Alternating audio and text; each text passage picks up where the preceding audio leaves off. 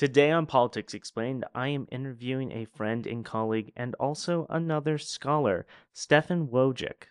Stefan, if I just pronounced your last name incorrectly, I'm sorry. We've worked together before. You've actually taught me statistics software in the past. I'm very embarrassed if that was not correct. And it's probably not. Speaking of probability, that's one of the things. Okay, probability and probably are not the same word. I caught myself. Ooh. Anyway, Stefan and I had a wonderful conversation about polling and surveys in the 2016 presidential election and abroad, and we're trying to bridge the gap in public understanding of what polls can actually tell us about the world in which we live. And also, we do our due diligence in trying to combat skepticism about polls in the wake of their inability to, properly predict the direction of the 2016 presidential election outcome. Stefan is a data scientist and also has a PhD in political science from the University of Colorado Boulder, where I'm currently studying. Stefan is also a talented scholar with publications in many large, well established journals like Political Research Quarterly, International Political Science Review, and also a recent paper in Science. Here I catch up with Stefan and we talk politics of polling. Enjoy!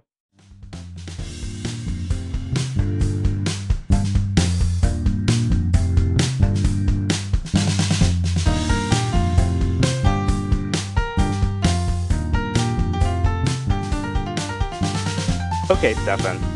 So you claim to know a thing or two, or maybe you haven't claimed it yet, but from what I've read, you know a thing or two about polling and using polls to make predictions about what's going to happen in the world using observations of what already has happened. But in the United States, we just witnessed the 2016 presidential election where nearly all polling firms, these are people who do it professionally, they collected survey data, they aggregated it, they had their own house weights applied in some cases, but most of them, if not all, predicted the election wrong. So how much faith should we have going forward in the endeavor of polling? Well, I think that we should have a good amount of faith in polls because the past evidence shows us that polls are actually the best indicator of the outcome that we have. But that said, they're not perfect by any stretch, and we need to be really careful about the confidence bounds that we put on our predictions when we use polls. So what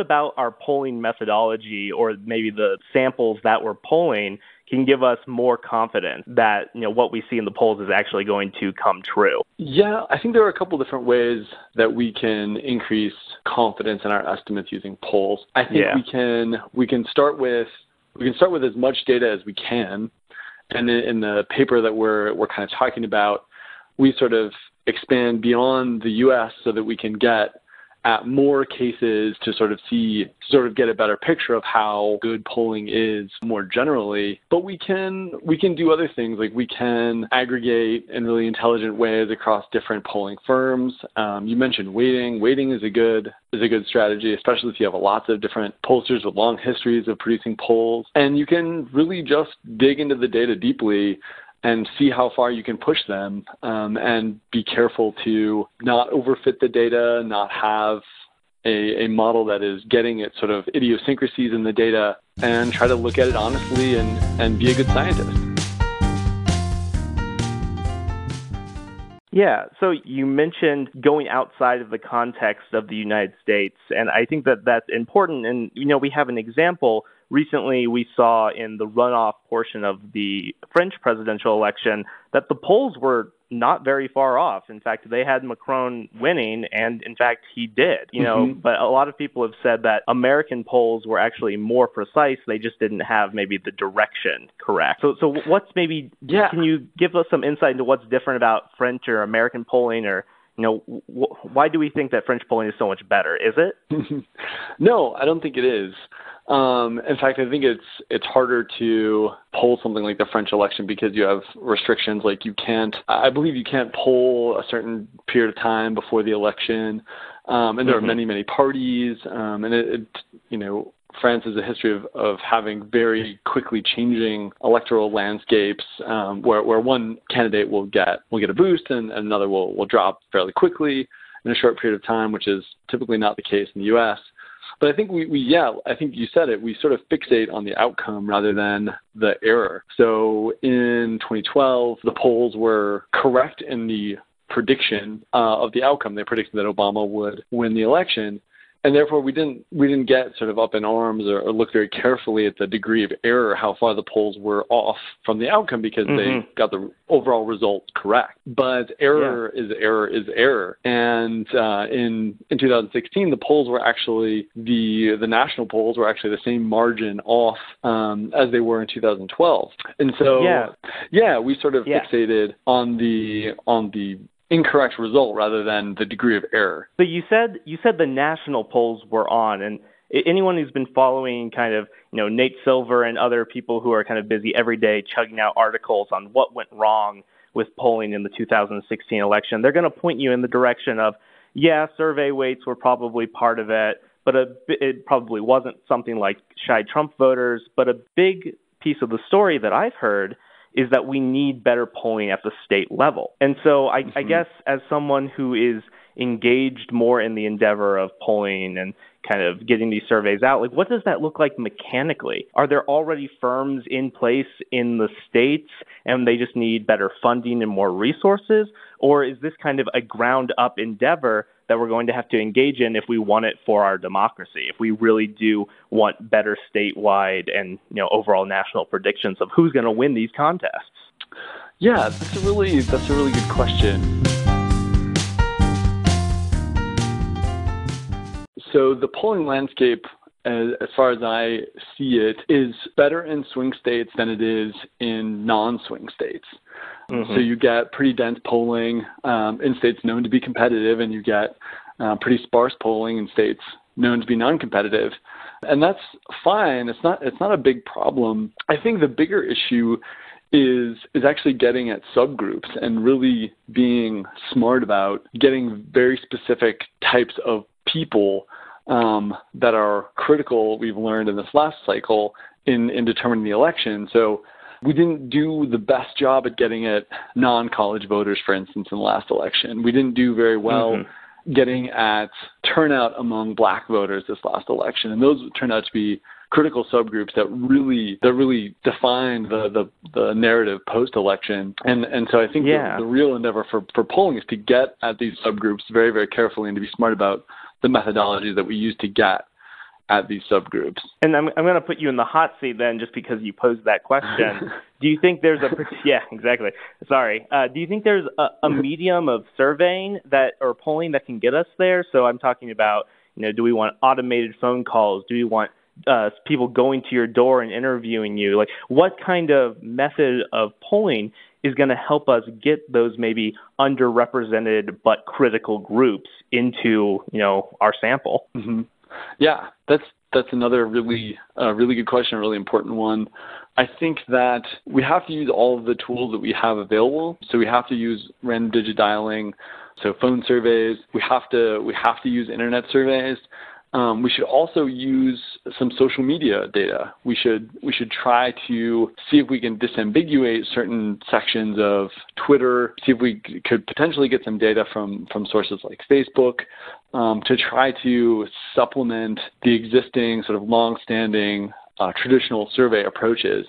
I think we have to use sort of all of the data that we have and try to, think about how representative is this chunk of data, is that chunk of data, and do, intelligent smoothing and reweighting in order to correct for biases that will certainly be inherent in the data. But I think using all of the sources that we have will do better than using, say, just traditional polls.